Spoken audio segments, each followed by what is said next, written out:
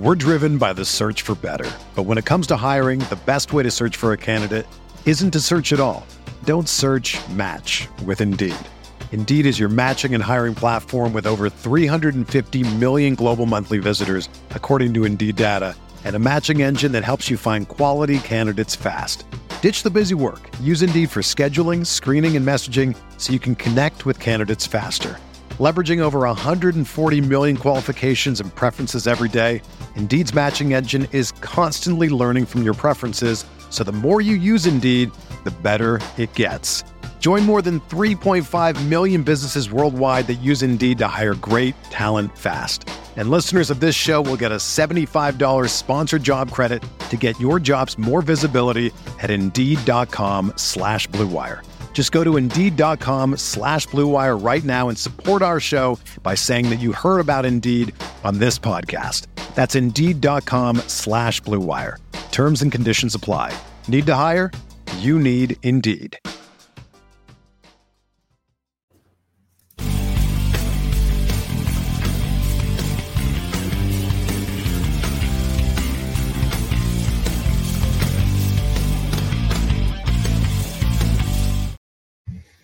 Happy Sunday evening, everyone. Welcome to the RotoWire Fantasy Baseball Podcast, sponsored by WynnBET. We appreciate them for that.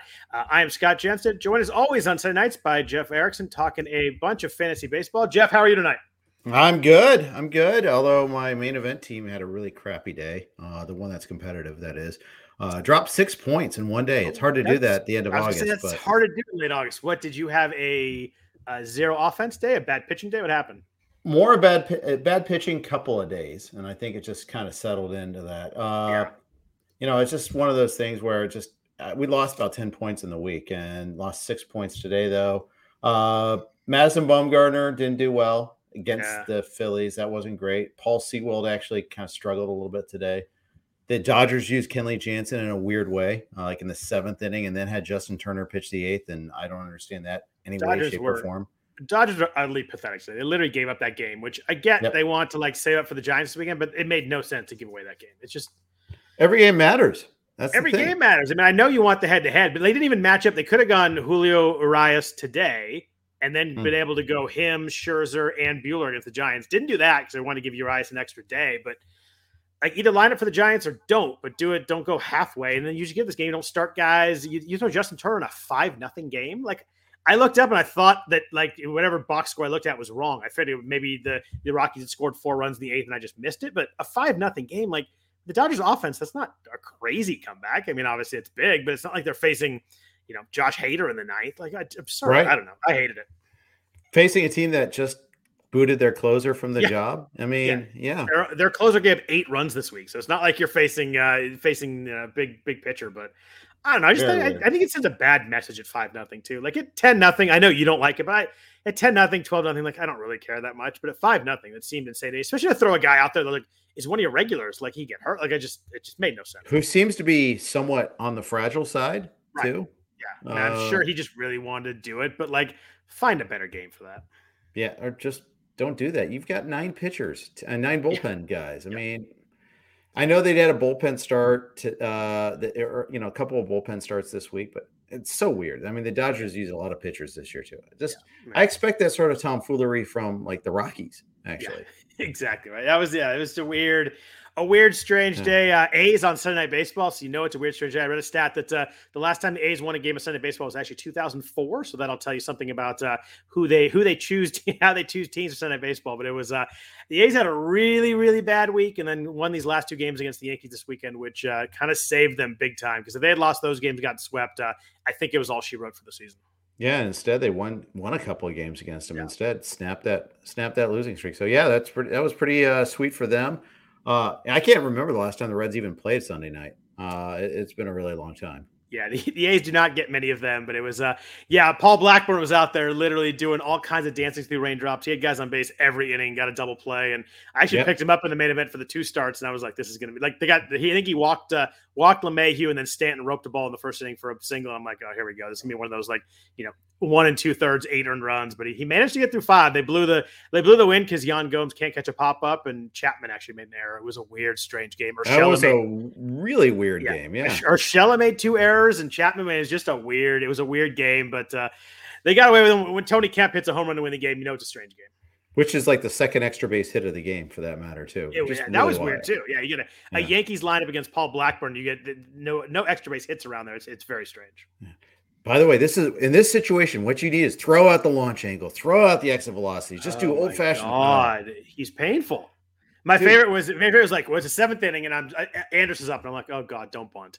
And A-Rod's like, you need a bunt right here, and he popped it up and said nothing about how the bunt didn't work once the rest of the way. And I was like, right. In the 7th inning against the Yankees offense, you can't give up an out. He seemed like he was kind of trying to bunt for a hit, but the corners were coming in. It wasn't going to work. I don't know. The 9th inning and tie game, fine. I get it. Anderson's not going to get hit anyway, but God, in the 7th inning when you have Stanton, Judge, and Gallo come up again, I don't understand when you play for 1 run in the 7th.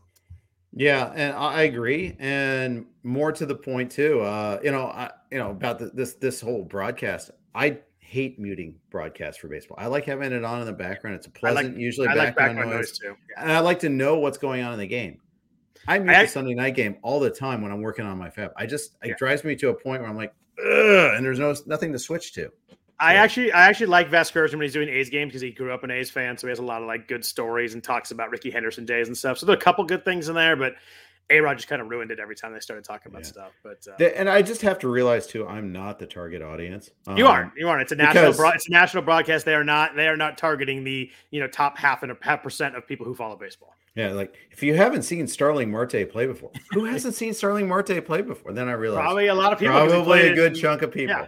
Arizona, Miami, tweet not sent. It was like, Pittsburgh before that. Yeah. Yeah. Oh, okay. Yeah. Okay. Yeah. Probably has a lot of people like that. I haven't seen him. I got a text earlier. He's like, oh, I like this Marte. I think the A's are going to sign him. I was like, no. So that is not coming either. But anyway, we got 5 full weeks left in the season, Jeff. That's still a lot of time to make a move. I know it feels like we're at the end of the season, but 5 weeks is still a long time. We got week 23 coming up here. We got looking ahead. We got we got 7 teams with 7 games, so pretty full schedule. So we get Atlanta, Colorado, Detroit, Tampa Bay, Boston, the amazingly unbeatable Giants, and the Milwaukee Brewers. We've got there's a couple teams that have 5 games at DH, and there's only one team with 5 games. That is the White Sox, who scored about 700 runs this weekend. Their offense is now clicking on all cylinders. They just can get Tim Anderson back. That there's no place to take a breath in that lineup anymore. Well, the weird thing is they went crazy Friday night. They went crazy today. They got shut out on Saturday. Oh, that's Alec Mills with the shutout, right? Yeah, I didn't understand that one at all. I was looking at a couple pictures this week in FAAB, and I saw the White Sox, and I just crossed them off. I don't think I want anybody that's in this room. I know Mills pitched well, but I didn't think there's too many spots in that lineup. You give up a 3-run homer, they can hurt you really quickly. Yeah. I had a White Sox stack going Friday night. Did not have Yasmani Grandal. That was that hurt. I mean, I still made money, but it was crazy. Yeah. I mean, and then of course, I paid up for Brandon Lau instead of paying up for Grandal because first game off the IL. Right. That's right. It was his first game. Hard to blame that too much, but 8 RBIs later, that was tough. I mean, I would have made all the monies. Just put literally anybody. Like my White Sox stack was really good despite that. Yeah. The three other guys I think combined for 2 points, and that including Lau, who had a big fat 0 against the Orioles. So that was awesome. Yeah, it's tough. You got to hit the stack, but you got those are 2 or 3 guys that are tough. Have you how's your DFS baseball been going? I have not played once this year, believe it or not. Really? It's okay. I go through some good streaks, go through some bad streaks. I mean, you mostly play cash games. You play tournaments. How do you kind of fall out? Single entry. I had Brock. I had Brock on the pod way back in like May or something. Yeah, he's a good DFS player. He emphasized that's where you're going to get a better deal for the rake. That cash games, they've upped the rake, even head to heads. The thing is, and this has always been true, the higher you pay in, the lower the rake. I'm still have a hard time getting past that though. And so it's funny because you look at some of those scores for like the big players and you're like, oh, that's about what I scored. And I won $12 in mine. They won 8,000 in theirs because there's just obviously so many more people in the smaller entry things that so it takes a lower score and it takes less rake, but it's just you got to be able to pay up there too. I try to play the $12 single entry most days. I like that. I play that in golf every week. It's called the Albatross there, but it's one of my favorite favorite contests. I like the single entry there too. Yeah. So let's see. We got schedule wise. We got the Rockies are in. They have a split week. They do have 4 against the Braves in Coors Field, 3 at Texas. So a pretty good week there if you want some Colorado players.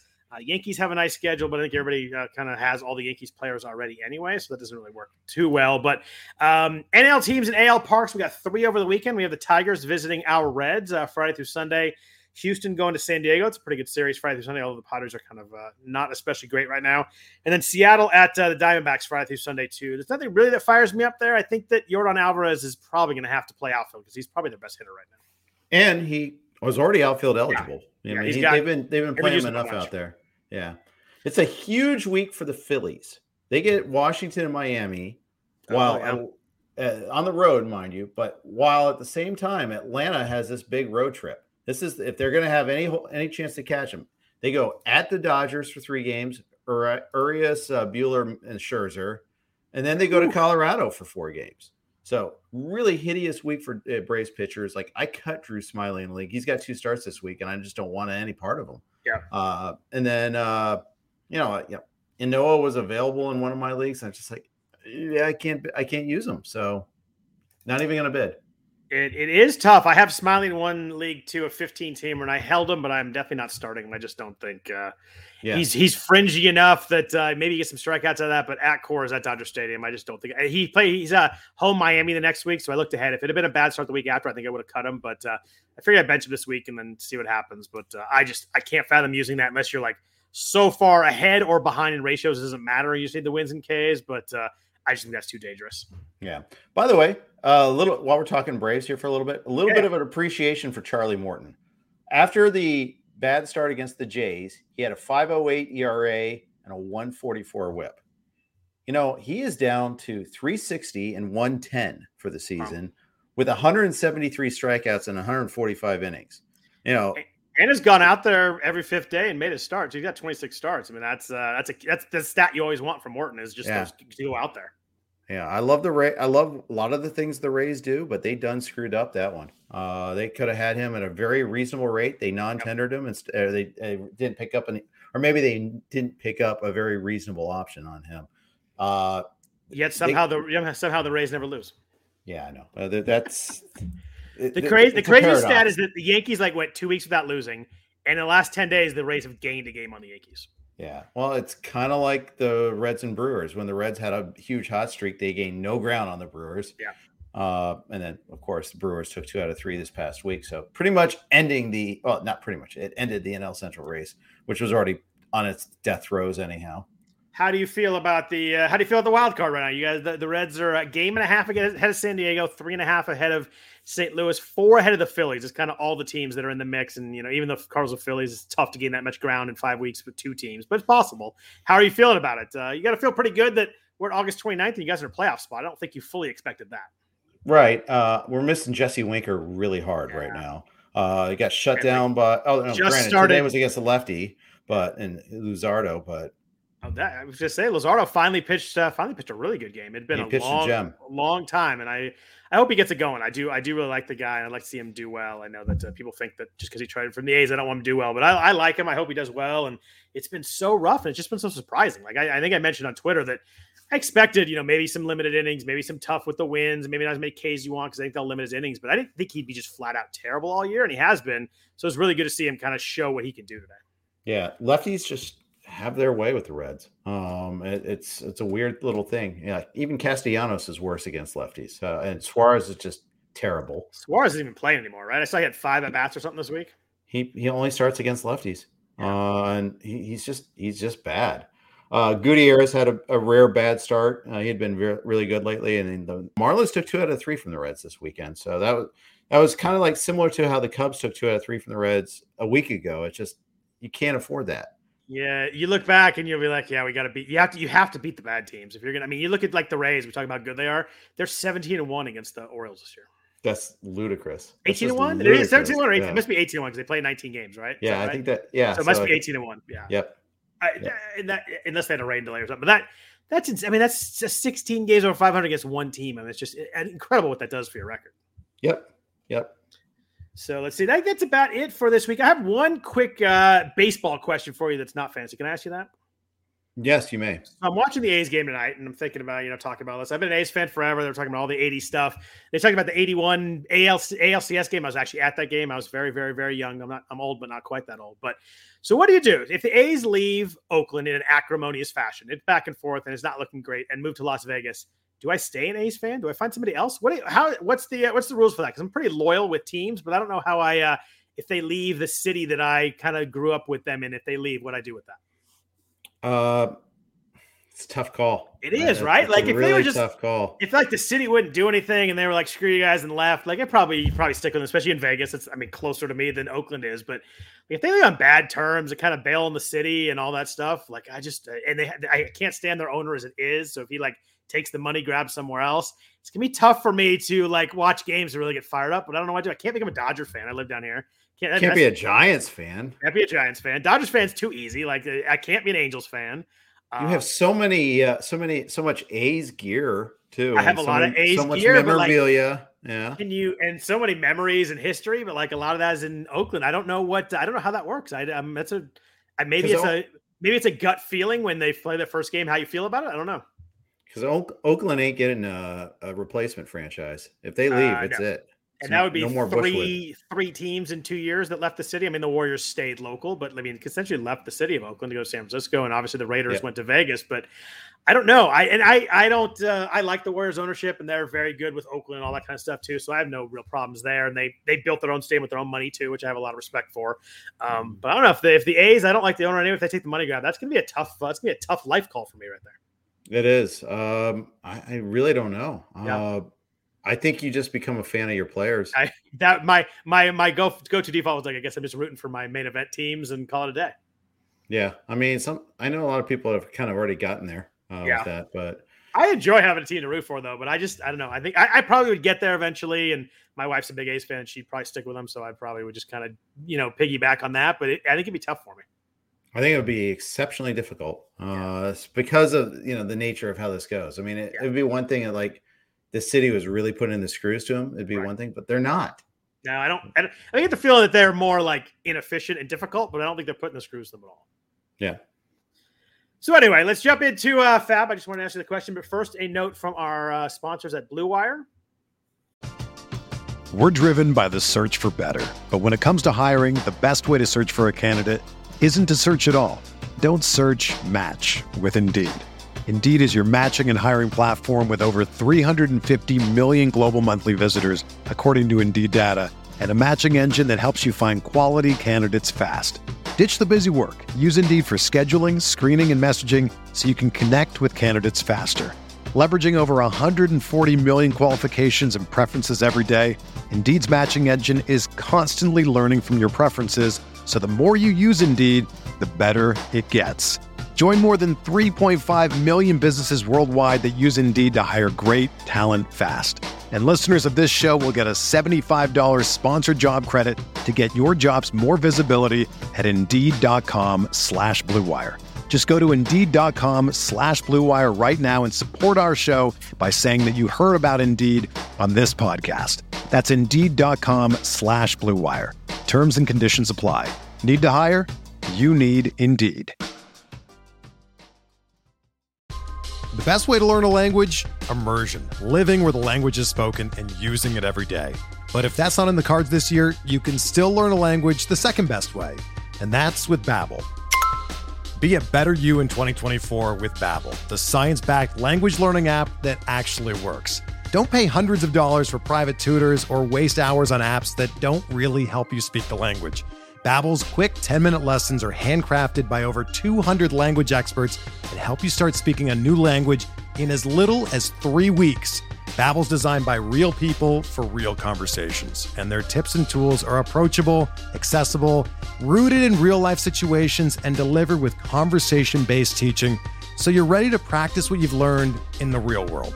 Here's a special limited-time deal for our listeners. Right now, get up to 60% off your Babbel subscription at Babbel.com/Blue Wire.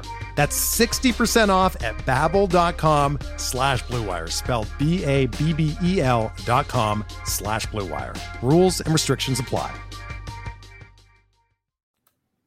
So, Jeff, we're coming out of the end with people with, FAAB money and all that, but there were some names out there. I think the biggest one was, it was funny, one enough that broke during our podcast last week. And I probably was unethical and took Edward Caber from you in our Yahoo Friends and Family. That's totally fine. As you broke the news to me, I felt bad when he had 5 shutout innings. I felt bad, but then he got hit a little bit. I didn't feel quite as bad. But first start was 6 1/3, 4 hits, 3 walks, 3 runs. Neither of us are going to win that league either, which I think makes a difference.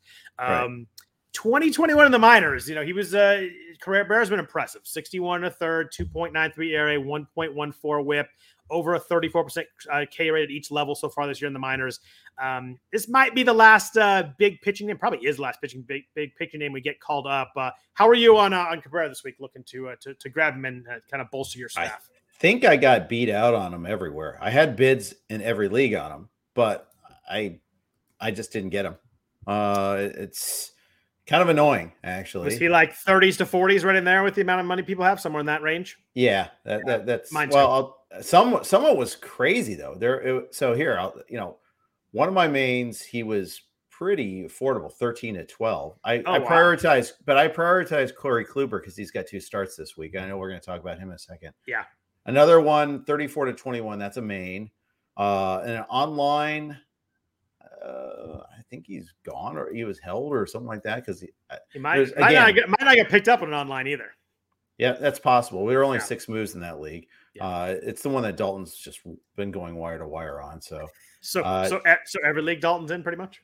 Yeah, in Yogurt he went. Oh, check this out though. In Yogurt he went for 277.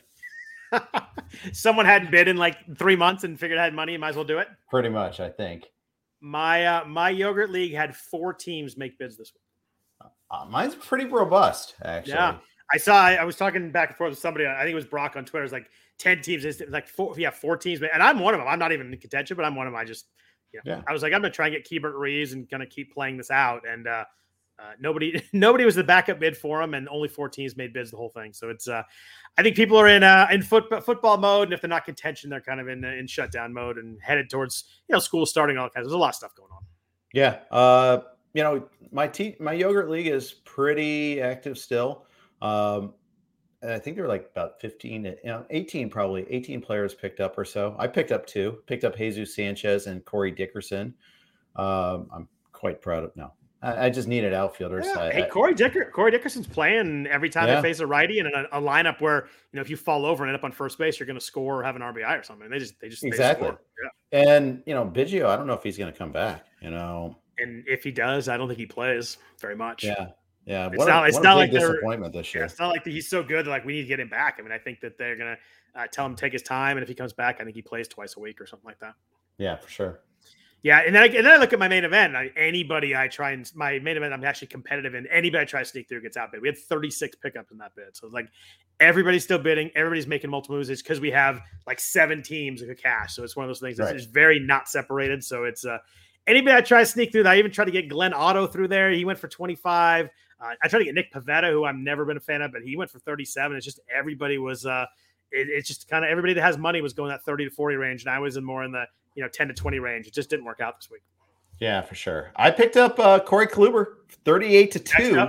Right. I don't understand how it wasn't more robust. I guess I'm the idiot who overbid. I think it's how deep is going to go into games here for a couple weeks. They actually had an interview with Boone during the game. He said he's going to throw his 65 to 70 to 75 somewhere in there. So maybe figure that. But he said I want to get some length out of him. So I think it's like I think he's 75. You get 4 innings, maybe something like that. But I think maybe the second start. I think 5 is possible in that second start. Yeah, maybe that's why it was tepid bidding. But I just saw the 2 starts against the Angels and the Orioles. Like, okay, let's go get them.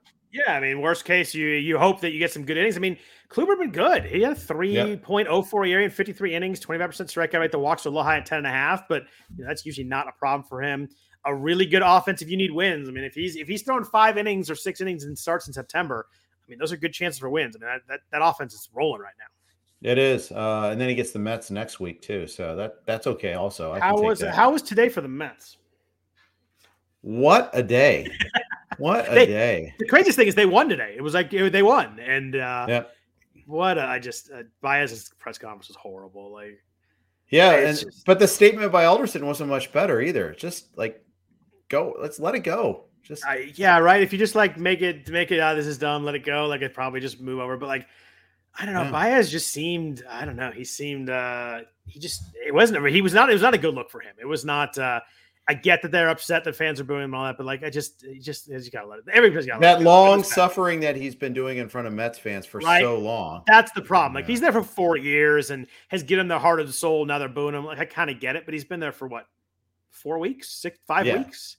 And he was hurt for a good chunk of that. And hasn't done a lot with it. Like, it's just, I don't know. And I mean, you're in New York. If you're in New York or Philly or Boston, like you get some of that. It's really great when you're winning and it's not so great when you're losing. I mean, if you're in Pittsburgh, you're not going to get booed, but it's not going to, you're going to lose a lot of games. I think you got to have to. I mean, I get he didn't pick to go there. He was traded there. I think maybe he had a little bit to say, but it was a bad look. Yeah, and Lindor jumping in on that too. I mean, who's having a hideous season, signed a massive contract, right. And this has been a really awful stretch for the Mets too. Like, if I were a Mets fan, I think Lindor doing it pissed me off more than Baez because he just signed for 10 years or something like that. Exactly.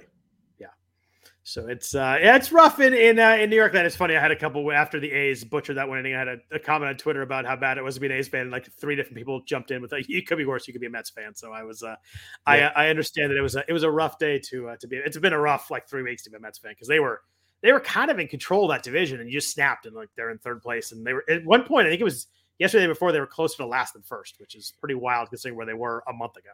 Yeah, but the thing is, even when they were in 1st place, they had a break-even run differential. They weren't their offense was hideous. It was the 2nd lowest scoring offense in the National League. So, but I think you just looked at the division, and after Acuna got hurt, and you're like, "This is theirs to take," and just they said, "Do not want." Yep. Yeah, exactly. So other pitchers, I mentioned Glenn Otto. He's pitching for the Rangers. Looked really good in his first start. 5 scoreless against the mighty Astros. You look at his minor league stuff. He pitched in AA and AAA this year, 95 innings, a 3.2 ERA, a 1.01 WHIP, a really good WHIP number there. Really good K to walk numbers, a 12.6 Ks per 9 in the minors with a 2.3 walks per 9. Mm-hmm. As I got kind of more into my research, Otto moved up to my list. He was right behind Cabrera and Kluber for me. Yeah, I was moving him up a little bit too, and I think if I recall correctly, his start this week isn't that bad either. At the Angels. Okay, yeah. That's not great either because they don't strike out a lot. I know Tani can get you, and then at the A's. Hey, but Trout's running the bases aggressively, so maybe he'll be back sometime soon. Yeah, that's been a weird injury. Who? Yeah, exactly right. Yeah, weird, strange. Like and when it happened, it's like, oh, maybe he's gonna be out a couple days, and it's been 3 months. It's just, and all the reports are so weird too. It's like he's running in a straight line, he's running aggressively, like he's just not doing anything. I guess maybe they have no reason to push him back, but you think he'd want to get back too? I don't know. Yeah. But I liked Otto. I got him in one of the mains for $7. Then he went for 25. My other one where I actually needed him more, but that's always the way it works, right? Yeah. But I think it's an interesting arm. I think it's someone that they're going to give a shot to. Let him start every 5th or 6th day, depending on how they want to run the rotation down the stretch. I think that guys like this who strike guys out maybe can be fairly kind of neutral ratio wise are pretty valuable down the stretch here. Absolutely, and he has some pedigree. Came over in the Gallo trade, so yeah. We have a couple guys coming back from injury that were mildly interesting. Matthew Boyd is expected back this weekend against our Reds in Cincinnati. Has been good ratio-wise, at least so far. 3.44 ERA in 70 innings before he got injured. Weird, strange K rate drop off, though. He's a 30% K rate guy in 2019. He's 18.8% this year. It's just that slider that was just unbelievably nasty in 2019. Just never really came back last year or this year. Yeah. Were you in on Boyd at all? I don't know if he was available anywhere, but would you have been on him in a kind of a 12 or a more shallow league? Contingency pick. The thing is, he pitched today. He had 5 Ks in 4 innings. Lost to the Blue Jays, a team that's just stacked with righties. So that's a pretty tough ask, and he threw 4 innings. Would have liked him to go deeper, but it's his first game back. We just mentioned how the Reds have trouble against lefties, so you did, yeah. That could be a decent start. Then they get the Rays the next start. I don't know. And the problem is, I just see the 4 innings, and that's the thing that kind of worries me a little bit because I could see that happening again too. And on a team that it's one of their veterans, they probably need to push him. He's been injured. Like it's not like Glenn Otto where the Rangers want to see what we got in this guy, and maybe he can throw 5 or 6 innings. I just, anytime Boyd gets any kind of trouble, I imagine they just take him out and don't worry about it too much.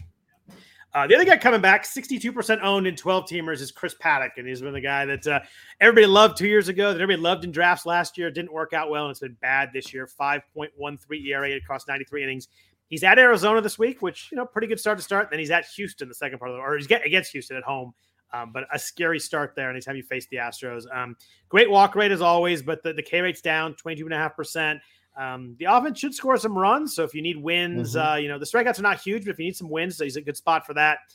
His FIP, if you want to believe in that, is 3.73. So maybe he's pitched a little better than his numbers show. Left on base percentage is 61%. So he's really struggled with guys on base. And maybe you figure that regresses a little bit, you can get back to normal. But every time I watch him pitch, it seems like he gives up a lot of rockets. Seems like he also nibbles a lot too. Because he gives up so many rockets. He's like, I'm staying out of the strike zone. It doesn't, and I don't know. It doesn't work. I wish the ordering were different, that his first start would be against the Astros. The reason for that is I don't think he'll go deep in his first start back. Yeah. Second start against Arizona, well, maybe he could go deeper in that one, but unfortunately it's the other way around. And then he gets the Dodgers next week too. So I think maybe the Dodgers will throw out their B lineup again. Yeah, maybe they'll let someone. Chris Taylor pitch 3 innings. Yeah, I was thinking. Yeah, you beat me to the joke. I couldn't think. I was trying to go with someone even like, Albert Pujols pitching. Yeah, let's do that. Yeah, that'll work. But I have trouble trusting Paddock. I think in a deeper league I would have grabbed him, but in a 12-teamer, I kind of thought with you that second start, which you're getting up to 5 or 6 innings, maybe is against Houston. I don't know. I don't trust the guy right now. It'll be an interesting kind of off-season deep dive to see where he goes, draft-wise next year. But I'm out right now. Yep. Closer land got a little interesting in a couple spots this week. Usually like by this point, kind of guys are where they are. But Matt Barnes and Daniel Bard just kind of exploded this week. They both looked really bad. Yeah. In Boston, Barnes has been a mess. Adam Ottavino got the last 2 saves for them. You look at closer at Ottavino, like 3.46 ERA in 52 innings. He's been good in August if you just look at the ERA, 1.8 ERA, but 7 strikeouts and 7 walks. His walk rate's at 13.2%. This scares me. Like his K rate's down at 24%, so he's not the big K slider, the K rate with that slider like he used to be. I bid him a couple spots just because closers are closers, and he's closing for a good team that's winning games. But I'll admit he scares me a little bit. I think he's pretty blow up prone with all the walks. I'd agree with that. I think though at the same time, if you need saves, there's a month left. You can't afford to be choosy. You go after Ottavino, you go after Estevez. And the Red Sox are a good team. I mean, they should. We worry about someone like the Rockies winning games. I mean, the Red Sox are going to win games. Yeah, and of course, the day that Ottavino is down today, the Red Sox bullpen blows it. So by default, he almost gets a little bit more. Did you see how Cleveland scored that last run? The runner interference around second base on a play at the plate. Running into the guy. Yeah. Yeah. Well, the funny thing though is it was almost at both base, second and third. Yeah. For some reason, the pitcher was standing on third base, and he had to jump out of the way at the last second. It was a really weird play. Like it is. There was a lot of weird plays and weird umpiring this week. And there was a review in the A's game yesterday. Like, I get that I'm biased, but like it was so egregiously bad. And like bad calls happen. They went to replay and I went and got food or something. Like, I'll wait for this because it's gonna be overturned. They didn't overturn. I was like, I don't even know how that works. It was like a 5-second overturn, and like the A's announcers were just unbelievably pissed off. But our A's, it was a horrible call. Our A's suck at replay. I mean, they do. That's They're all there terrible. is to it. They had an overturn today that they got him a run. Canna beat a play at first. That's true on the double play. Yeah. The umpire probably should have got that right the first time because it was pretty bang, but it was one you probably should get right. But with a big dramatic flare and all that. Of course. When you get a replay though, and it's like that obvious, I just don't know. I don't know what happens in the replay room. I just don't know what they're looking at. There's times where the A's the other way, like Starling Marte was out at third, and I was like, oh, he's out. That's a bad call. And I get it, but it's weird when you just get really bad replays. It is weird. You mentioned Carlos Estevez in Colorado, 4.08 ERA in 46 innings. Guy throws hard, 97 miles an hour, but only a 23.4% K rate, 8% walk rate. So he's kind of a guy. Like you can see the stuff is there. You can see maybe some upside there if he kind of harnesses it and figures it out. Daniel Bard's been a nightmare. He had 8 earned runs allowed just this week alone. I think it cost 3 outings too. Not like it was one big outing. Like he gave up 4 and then 3 and then 2 or whatever it was, 4-2-2. I forget what it was. But every time he came in, he gave a hit or a walk and then a home run. Like I think he gave up 3 home runs this week, and it was ugly and bad. I can't imagine they go back to him at least for a couple weeks here. They said that they're going to kind of see and then maybe go back to him. But I mean, why? He's 36. Like they have no reason to go back to a guy to see what they have. I mean, you'd think that maybe a month of Estevez might make sense to see what they've got there if he could do it for next year. Yeah. So the funny thing is, Fred and I talked about Bard on Tuesday before he had his latest range of bad outings. But if you told me at the beginning of the season, Daniel Bard would give you 20 saves, 7 wins, and 65 Ks, and an ERA in the 4s, what price would you put on that? I mean, I would certainly at his ADP. His ADP wasn't high. It was probably like an 18th round guy. I would eat the ratios all day for the 20 Ks and the 20 saves and 7 wins. Right. And so the problem is the ERA now is 5.6. Like it's I was just gonna say, as soon as we breathe that into life, he decided just to go nuts bad. 8 runs in 4 outings. So and 2 of those being and only 1.2 innings over those 4 outings. He had 3 runs and 0 innings, I think, yesterday. But he actually got dropped in my main event in the second week, and I picked him up. And I think that it worked really well, although I'd like this week back. But I still think, knowing all I know, I still think I'd pick him up. Yeah, I mean, because closers are really darn hard to find, especially ones that get, look at the Reds. I mean, they have they're the poor man's Rays in terms of getting guys to close games. I say poor man's because they're not actually good. They just spread them around anyhow. Yeah. So let's jump into some hitters. But first, a note from our sponsor, WynnBET. There's one thing we appreciate here at RotoWire. It's making good decisions, and even more so, making the right decision. Listen up. I have an incredible offer for you with RotoWire's newest partner, WynnBET, the premier digital casino and sportsbook app. WynnBET is now your exclusive sponsor for RotoWire's fantasy podcast. WynnBET brings you all the latest action with a user-friendly interface, moneyline bets, boosted parlays, over-unders, round robins, live betting, and so much more all at your fingertips. Want a break from sports betting? Head into WynnBET's digital casino and take a spin on roulette, double down in blackjack, slam the slots, or try your hand at baccarat. WynnBET is currently available in 6 states: Colorado, Indiana, Michigan, New Jersey, Tennessee, Virginia, while rapidly expanding. At WynnBET, the possibilities are limitless. WynnBET is currently offering all RotoWire listeners a risk-free bet up to $500 on your first wager. Download WynnBET now. That's WYNNBET. WynnBET, exclusive partner for RotoWire's fantasy podcasts.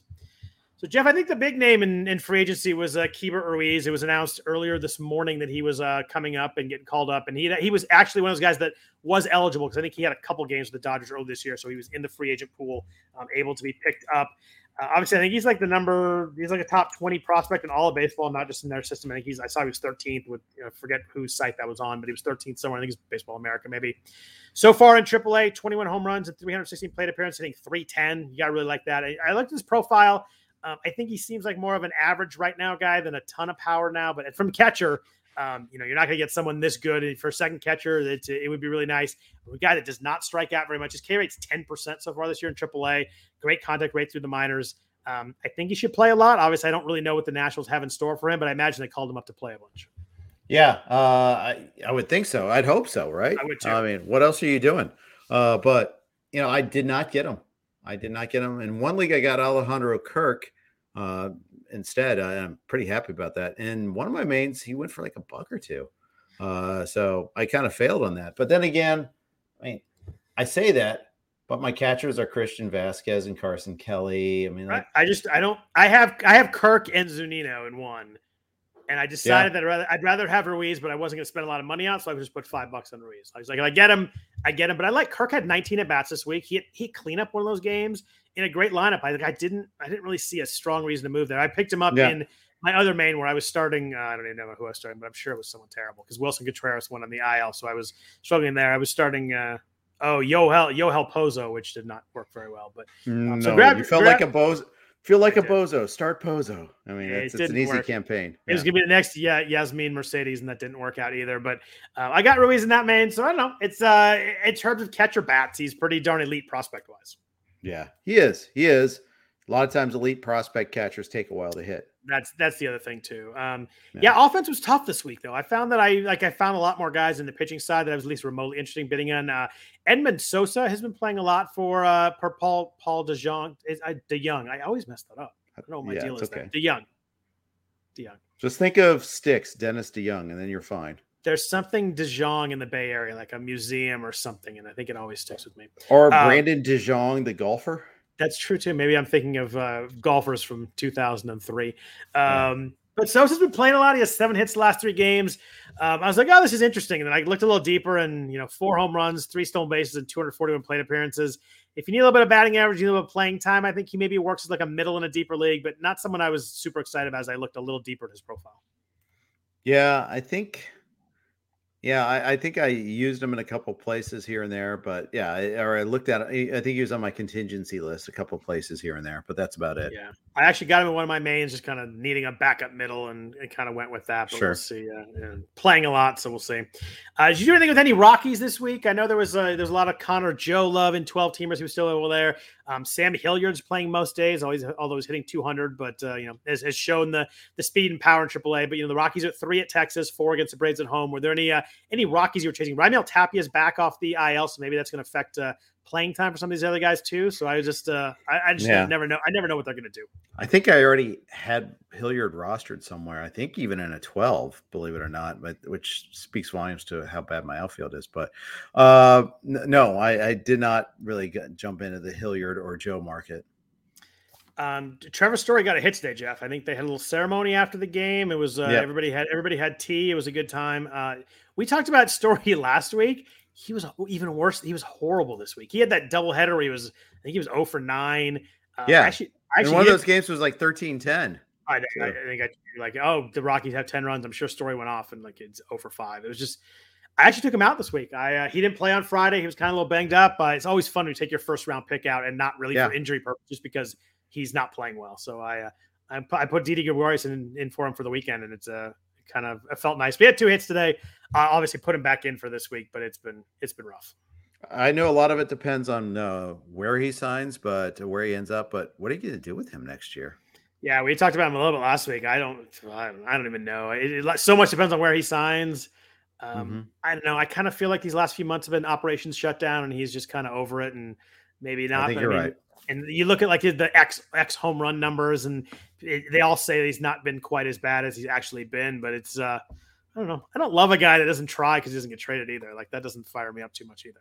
But we can't assume that that's the truth either, though. He just shut down that. Technically, only shut down that one day, so I don't know. I don't know if he's just frustrated or not there, but he's just not the same guy. But what do you do if you're a team though? He's what is he, 28? So he's in a prime age wise. Do you think he gets a large, massive, long-term deal? Do you think this year's hurt him a lot that way? Do you think people hold Coors Field against him with all the counting stats from the past?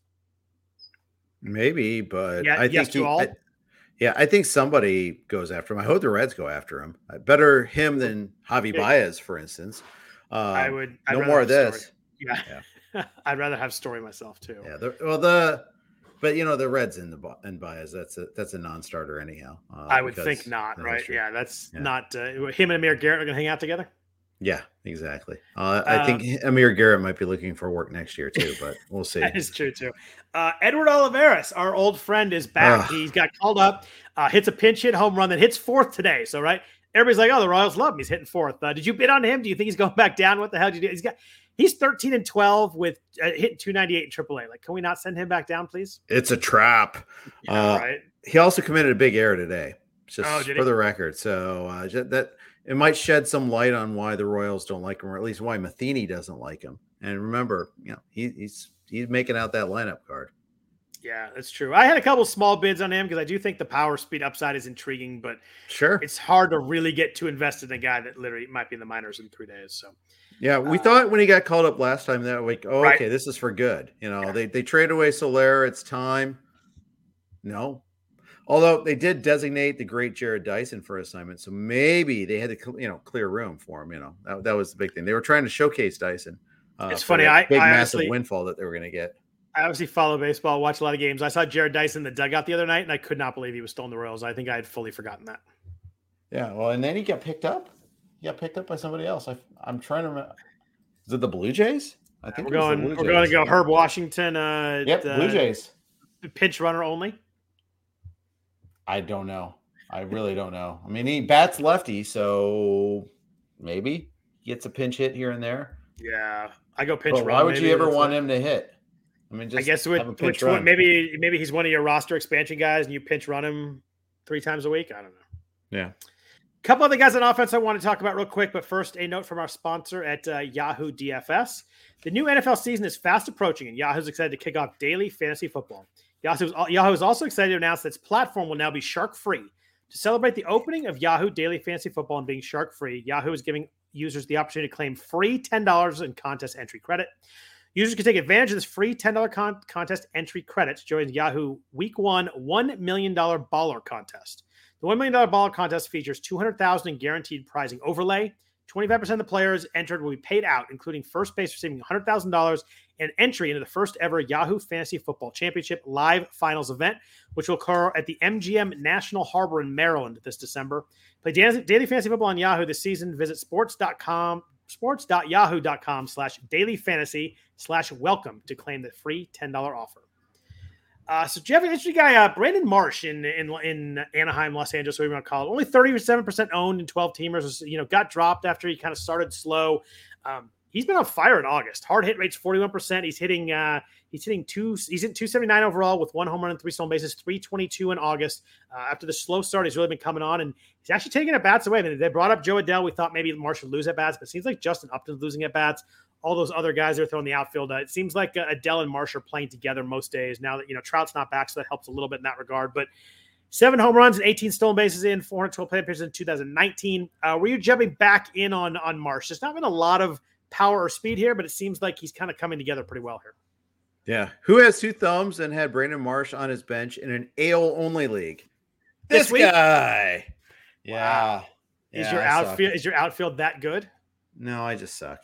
Did you make the decision, or you just figured you didn't have anybody to put in, so you just didn't do it? I have lots of outfielders in that league. Okay. I mean, it's like Kelnick I have in that league too. That sort of, I had lots of struggling guys. And I was like, okay, I'm not going to bench Kelnick. Marsh maybe, because I thought the Angels might. And then it's funny, in another league I was looking to see what was like I saw Upton. I was looking for outfielders on the waiver wire. Like, okay, last 14 days, 103. What? Yeah, Upton had 9 at bats this week. Like he's not playing. Yeah, he's been awful. It's funny because I sort by like at bats and percentage, and Upton jumped out. He's like 80% owned or wherever it was, and 9 at bats. I was like, oh, skipping by that. Anybody that's not getting doubled at bats, it's tough to play them right now.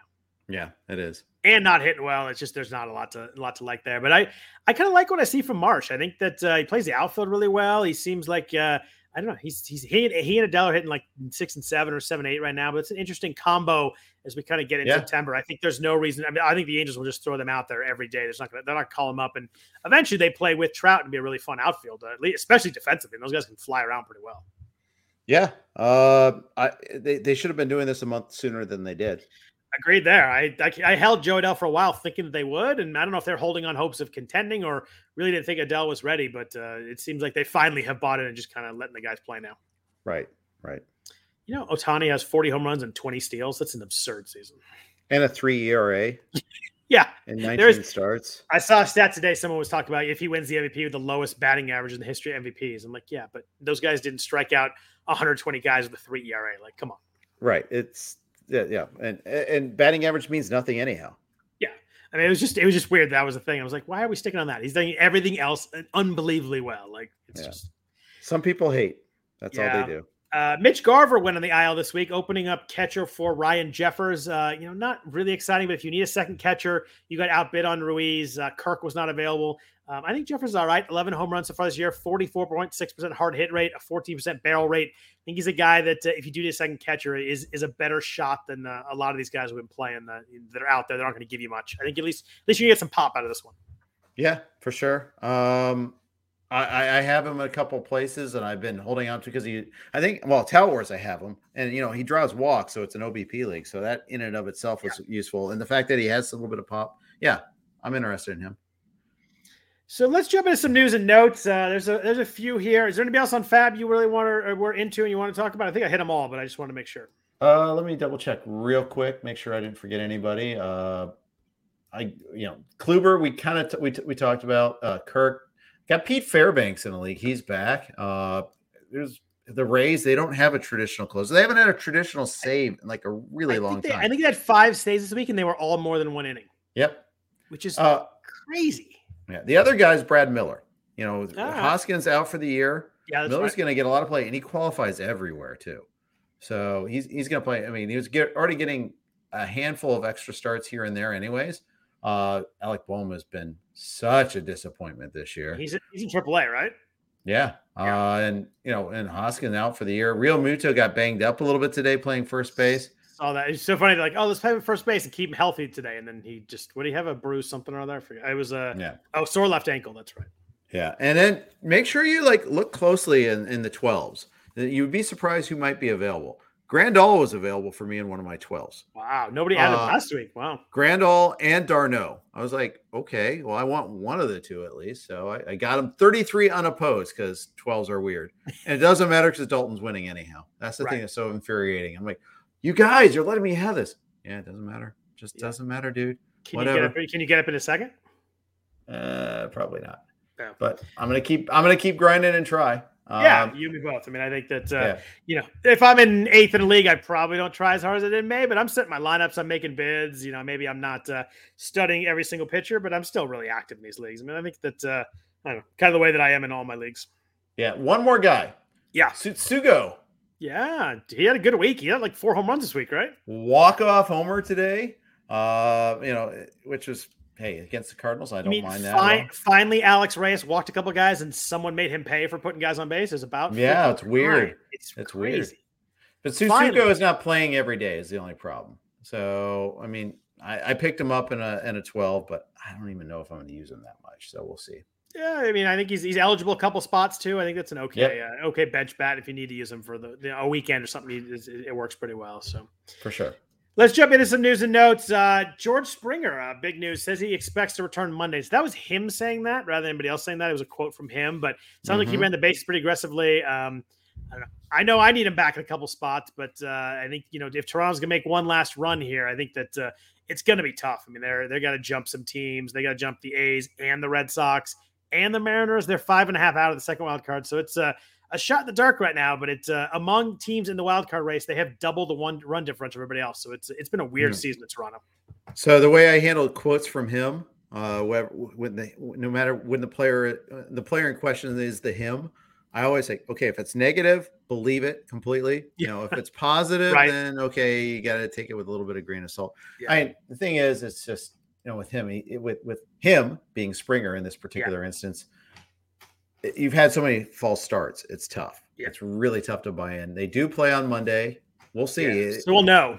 Yeah. They get Ellis, Aiken, and Harvey to start the week. So you really want this. Can he hit a home against Baltimore? Like, oh, give me that, please. Yeah.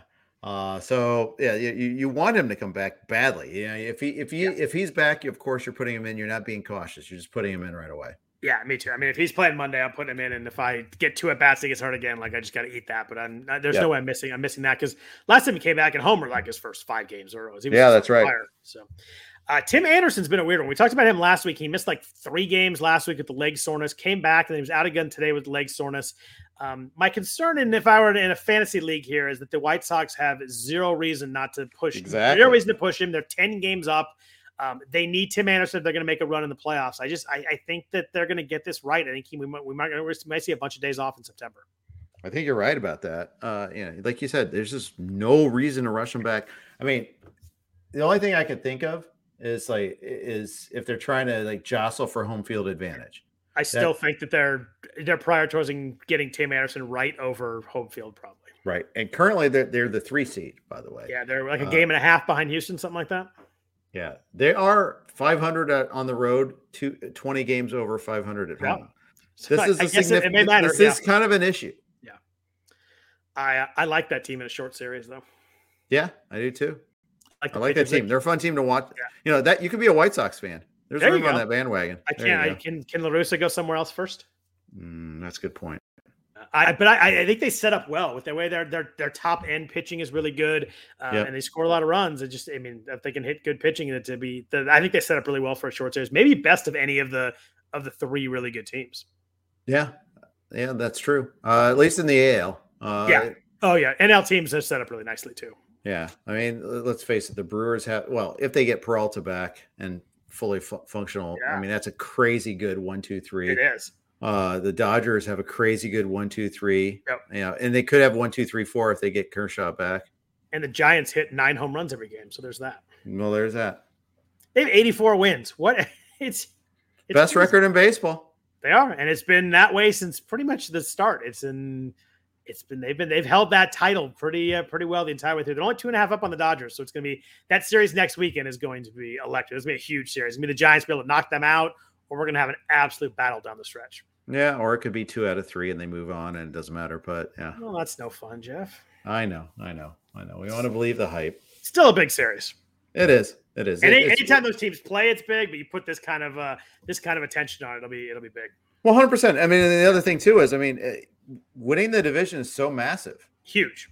I mean, not only do you get this, you don't avoid playing the 1-game playoff game, but then you're drawing a better opponent in the next round of the playoffs. If you're the wild card, I think you're the road team, regardless of record.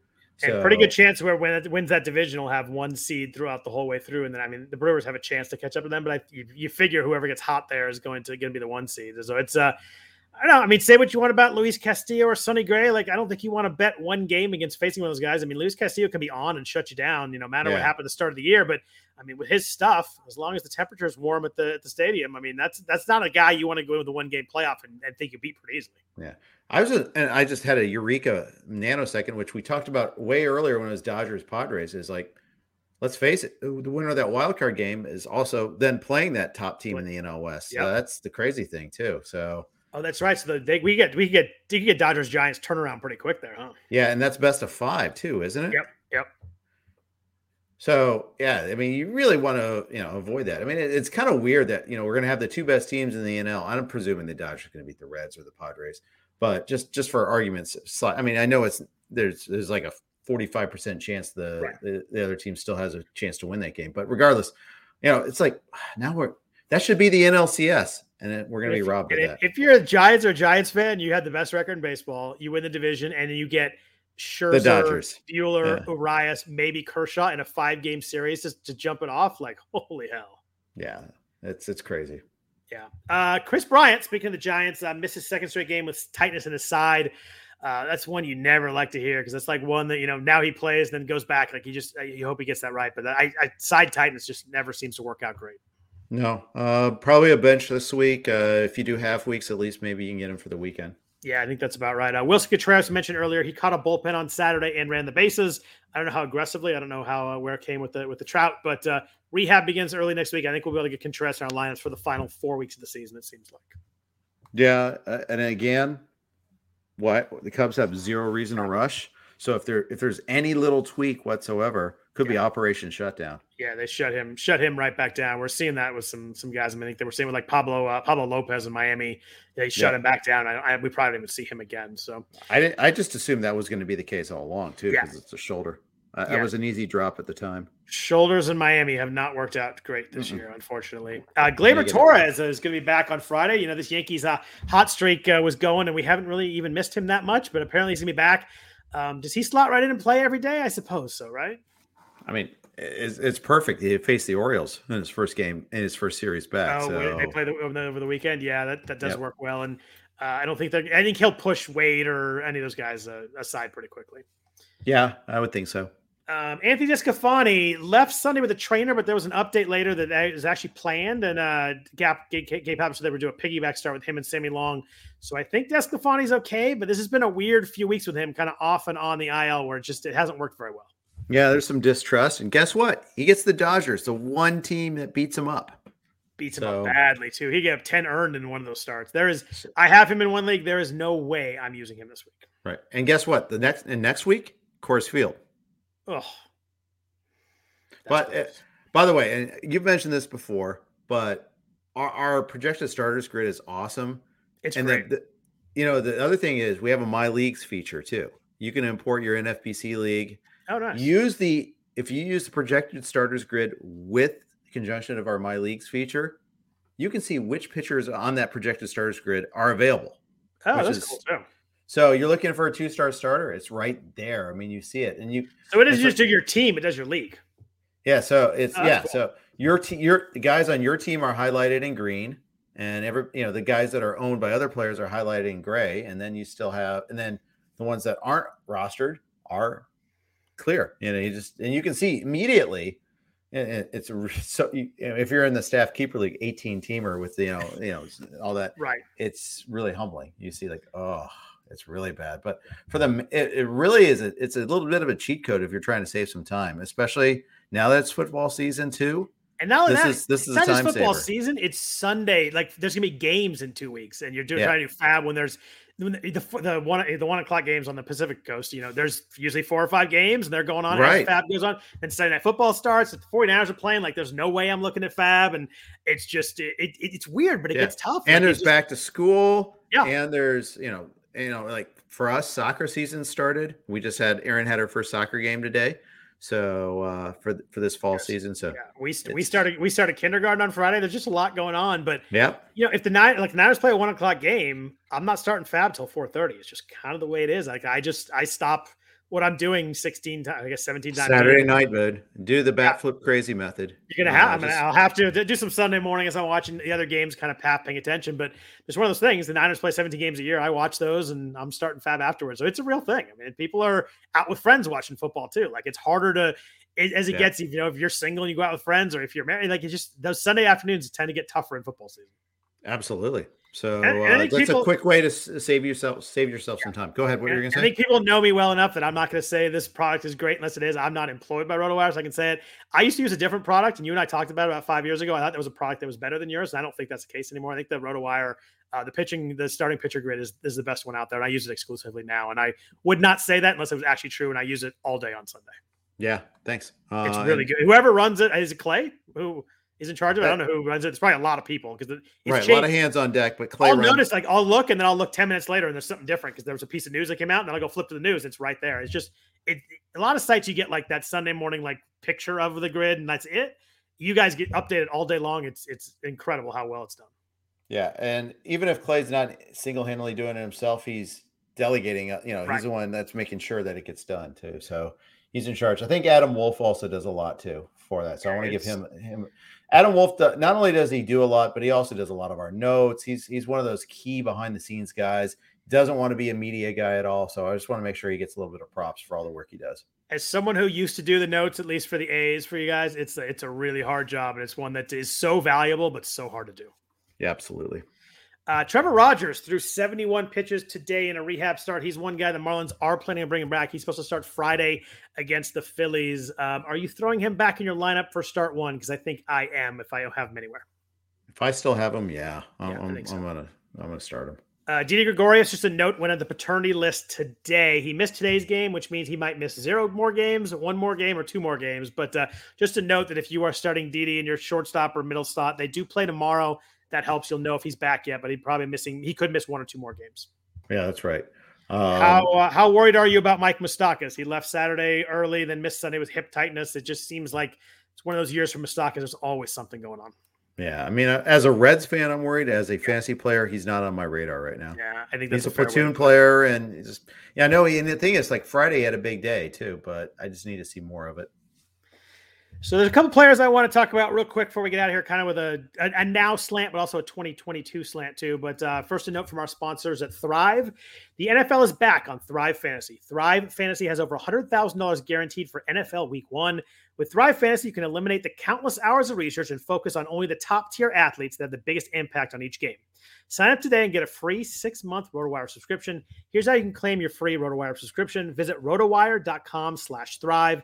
Deposit a minimum of $10 and receive a 100% deposit bonus up to $100. And then play in your first paid contest and receive your free 6-month RotoWire subscription. So, Jeff, I'm going to go a little bit homer here into with the first guy here and talk about Frankie Montas has been awesome. He had kind of a little bit of a rough start to the year, and we were like, is he ever going to be the pre-PED guy? You and I both took him in 2019, the main event. We actually talked about him like an hour before the draft. We were kind of having breakfast. We're looking at the new splitter and everything going on. We both ended up drafting him that year, but he's huge Saturday. The A's lost a bunch of games in a row. He threw 7 shutout innings against the Yankees and just looked really good. You look at his stuff since the break, 2.16 ERA since the break, a 32.5% K rate since the break. It's 26% overall. He wasn't striking as many guys out the first half, just kind of figuring out a way to get through, but he's striking guys out right now. The splitter is really effective. He's turned into there with Chris Bassett out. Montas has turned into their ace, and he's been huge. He has. Earlier in the year, he was like a spot guy. You had to kind of pick your spots on him. Now he's just. I mean, this week was one start against the Yankees, and I didn't even think about it. I just threw him. Yeah. What do you do with him next year? How is he? Are you comfortable with him being like your SP2, or do you need him to be lower down the list? That's a really good question. I think, I mean, I think it depends on how it works out, but I think right in that range right there, probably a 7th roundish kind of guy, maybe. Yeah, I think so. I think he'll creep into that if he's not already there. Pick 100 right there, somewhere in there. Yeah. I think maybe a little bit earlier. This was the area like where Musgrove was getting drafted last year, or this year, I should say, like right around that 100 pick. Musgrove threw a gem this week. Yeah, and that he did, and then Ryan Weathers just undid all that. Ryan Weathers has not been good. You know, he's been a little bit of hype preseason. He's been bad. Yeah, early in the year, he was good, but he was having like good rush lately. 3 and 4 outings. He's been getting smoked. Yeah. Musgrove though, 2.85 ERA, like quietly gemming a lot. It just doesn't feel like it, but he just is. Yeah, that's right. CJ Cron is a guy that you and I talked about a bunch preseason, moving to Coors Field. We kind of liked him already.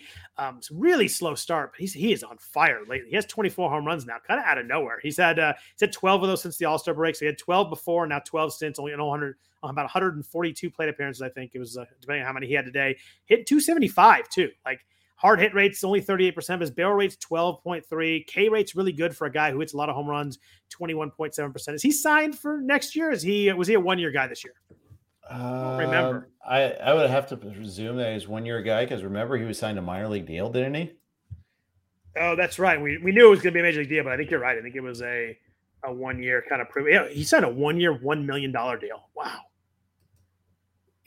He gets every year screwed like that. I mean, dating back from when the Angels let him go, or they traded him, didn't they? And I think the Rays just cut him, right? They just waived him. Rays let him go. I think they non-tendered him. I think Minnesota did because he's starting to get expensive. You know what the thing is? It's always that idea. Is like, okay, the power hitting right first baseman, but typically low OBP until this year, low batting average. Last year he got hurt, so whatever. You can't really hold that against him. He threw out 2020. He's hit 25 home runs all the rest of the last 3 seasons. Yeah, and then also, of course, there's now probably not any defensive value added there either. I think that's the thing that gets held against him. Is like, you don't. This is the type of guy you get cheap because there's lots of them, unfortunately. We had a question in the chat from Brad Johnson about Noah Syndergaard. There was a note this week I saw from one of the beat writers that he's not going to be allowed to throw any sliders the rest of the season. So he's trying to come back. He's going to make a rehab start today, but then he went on the COVID IL. I think it might be a short-term thing, But how do you feel about Syndergaard? Do you need to see something from late this year? What the hell do you do with him next year? I am numb to Syndergaard. I feel nothing. Yeah. I don't know. No idea. I haven't really been tracking him. I do have him in a keeper league, an NL only keeper league. I would like to see him, I guess, so I can help make a somewhat informed decision on him next year. But man, I mean, I have no feeling on him at all. And the other thing is that last time he was healthy, he wasn't very good. Yeah. I think we had this thing in our head, like as long as he's healthy, he'll be great. His ERA was 4.3 in 2019 in a full season. Yeah. Was he healthy the whole time, though? That's what I needed to know. Probably not, but he threw 197 innings and made 32 starts, and his K rate was down. It was down to 24.5%, which is, fine, but not what you expect from Syndergaard. The walks are pretty good. I just, he probably got a little bit unlucky that year. He's better than that, but my point is it's going to be, you look at start of 22 and 20, it's going to be 3.5 years since he was really good in the majors. Yeah, that's right. Thor was terrible early in 2019. Yeah, he came on a little bit. I remember because I drafted him early that year. I think I set the min on him. I thought I was being really fancy there, and he was terrible early. I think you're right. I think he got hot in the middle. Yeah, hot in the middle, and then last couple starts trailed off again. My God, he was horrible last 6 starts of that season too. Yeah. Whew, wow, he was really bad. He had a 9 earned run game, then 4, 4, 4, 4, 3 down the stretch. Yeah, for a guy that throws as hard as he does and has like great crazy stuff, he's only had 200 strikeout years. Yeah, I want to see him. I want to see him in September. Yeah, I'd like to see him too, just to see what we got. But it's weird that you just wonder if that no sliders, is that a thing moving forward, or is that just a thing right now? Like, I just don't know. We know, but if he can't throw that slider, then suddenly he goes from a kind of good strikeout pitcher to I don't even know if he's going to have that many strikeouts. Right. No idea. Yeah. We talked about Alex Reyes a little bit earlier when we were talking about him getting lit up with Yoshi Tsugo. What do you do with Alex Reyes for 2022? Obviously, it's been a really good year. He's got a bunch of saves. He has a handful of wins, I think, too. Last time I looked and mentioned, but the ERA is 2.9, but his FIP's 4.1, and he has 5 wins and 29 saves. ERA is 2.95. The FIP's 4.18. Walk rate is 16.5%. I don't think I'm going to be in on this. I realize that he has great stuff. Maybe he figures it out. I don't think I'm committing to the draft price next year at a 16% walk rate, though.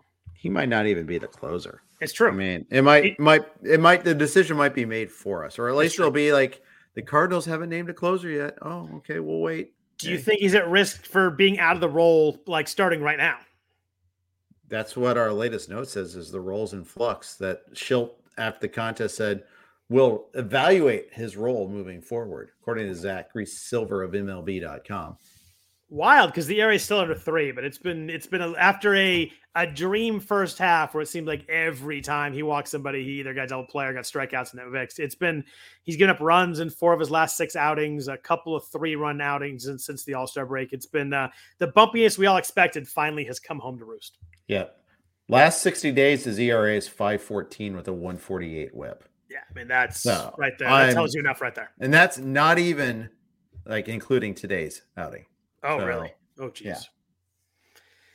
Yeah, it's been rough. It'll be interesting to see what they do because, I mean, I think at the All-Star break, we're like, oh, my God, it's going to be a closer for a while. And now it's like, who knows where we're getting here. Oh, relievers.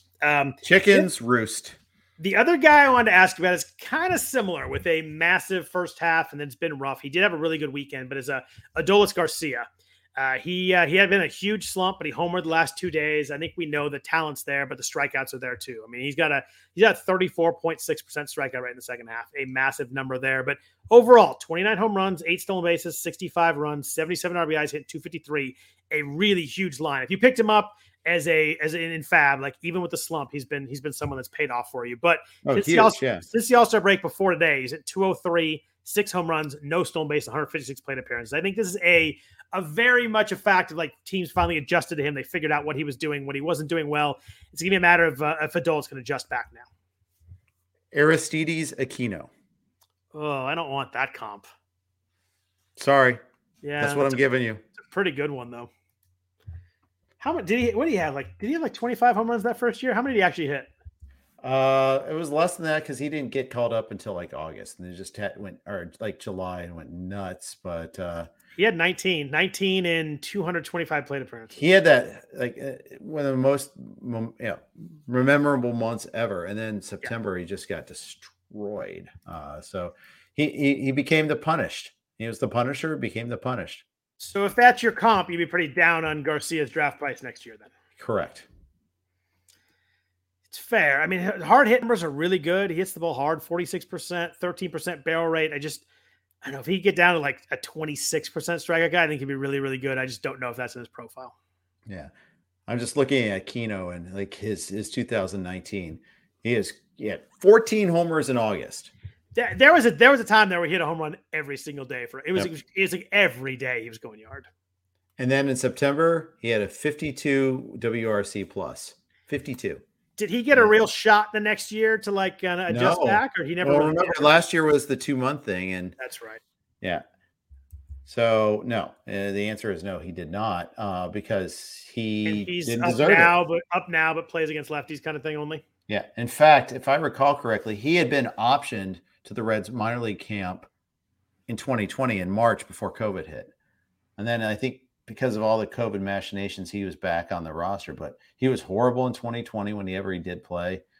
He's horrible now, unfortunately. I think Garcia is probably better than him, but and it's going to be interesting. That's the neighborhood he's shopping in. Everybody we play with is going to know all these stats and know what the second half was and know what the strikeout rate is. I just wonder if there's one guy in every league that's like, I'm going to take the upside and the risk, or if it's like everybody's going to avoid him to the point that maybe he gets to be an interesting ADP kind of price. Okay, I'll give you the alternate story. Okay. Here's the alternate comp. Tyler O'Neill. Oh, there you go. I'd take that one. I mean, also, prodigious strikeout rate, some speed. Yeah. I think O'Neill might have walked a little bit more, but don't hold me to that. A little bit. He's so in the 2019, O'Neill was 35% strikeout rate and 6.6% walk rate. Garcia's like 4.9%. Just a little bit different, but Garcia hits the ball a lot harder, at least before O'Neill's 2021, where he's obviously he's a huge hard hit and barrel guy this year. But Garcia, when he does make contact, though, it's really loud. Oh, it's ridiculous. And he's a great defender too. Yeah. I like him. I like watching him as a player. He's fun to watch. He's but I don't know. He just the strikeout rate's going to be really tough, especially batting average wise, to kind of get around that. You look at someone like O'Neill. He hit 173 last year. That's kind of always in the mix. When you strike out that much, you get a little bit of bad BABIP luck, and a little bit of things go sideways, and that batting average can crater pretty quickly, as we've seen in Garcia's second half. Right. I think the whole thing though is with those guys, you take the chance because the power speed combo is there, and you're getting you as long as you're getting the appropriate discount, which almost always you are. Because people hate strikeouts and people have become much smarter in leagues too. And like, I think, 8 years ago, Adolis Garcia would have been a really pumped up guy in drafts next year. And I think now everybody's gonna be talking about 35% strikeout rate. Everybody's gonna be talking about that. So I just wonder how much that gets pushed down. Right. And he hasn't stolen a base in the second half either. So maybe that power speed combo just becomes a power combo. Yeah. And that makes me far less interested, of course. Yeah. Of course. I mean, if you're going to get 15 stolen bases against 4, that's a huge difference for his price. Yeah. By the way, Starling Marte stealing bases is awesome, by the way. Yeah. Just think if the A's would ever let him run. That's the greenest of green lights. It's crazy. Like, he's just going every single time. They know it's coming. He's still going anyway. It's so awesome. It's he can't get caught so much that he stole third the other day. He was out, but the Yankees were out of challenges, so he had to be safe anyway. Yeah. He's up to 42 stolen bases. 3 caught. 3. Yeah. And he hasn't been caught since he's been in the A's. I think he has 20 steals now with the A's. That's he's either like at 19 for 19 or 20, something like that. It's been I expected him to be good. I did not expect him to turn into Ricky Henderson steals wise since he got there. I mean, he's still in a base every other game. It's wild. Going into tonight's game, 345, 379, 466, 20 for 20 in stolen bases with the A's. That's I mean, Carlos Beltran hit for more power within his rental period there, but what a hell of a contract push. Good for him. Hope he gets paid. Sure. I do too. And it seems like everybody really likes him. So he's been really fun to watch. It's weird when you get a guy like you get anybody on your favorite team, just watch them so much closer and so more often. Like, I watch a lot of games, but I pay a lot more attention to A's games. And when you see a guy play every day like that, you just realize how darn good the guy is all around. Yeah. So I'm trying to think of other all-time great trade deadline guys. Beltran we mentioned.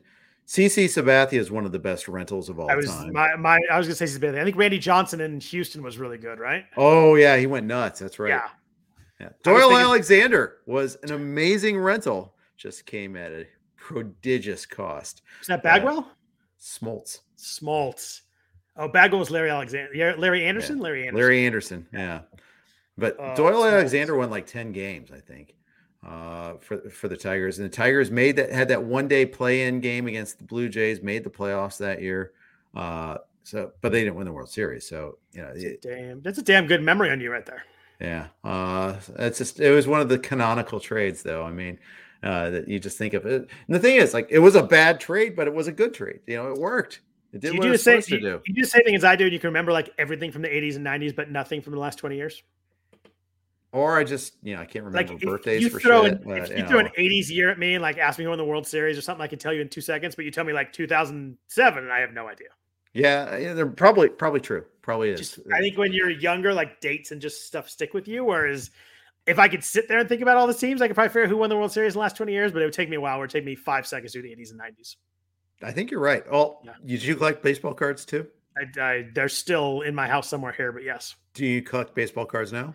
Not really. I kind of read about the hobby, but I don't actively buy many cards. It's just I can't figure it out really, and everything's super expensive. And I just every time I think about it, I just get frustrated and I do something else. I think when you're a kid, you can be totally immersed like that, and now we have stupid grown-up responsibilities. And so even though we talk about fantasy baseball for a living, it's just not the same. Yeah, no, I hear you there. So. Anybody else that you want to talk about? Kind of hit everybody that I had listed or that you had thrown at me too. Anybody that else that's on your mind you want to talk about? No, I'll probably think of something right after we're done. But no, I think we're good for here. That's fine. You can just save it for next week. For next week. So thanks everyone for listening to the RotoWire Fantasy Baseball Podcast, sponsored by WynnBET. We always do appreciate it. We have had a good time talking all season. We got another month here to get through, hopefully help you make a run in your leagues. We've got 5 weeks left, so hopefully we can help you make that final push to win some leagues here. That would be a good thing.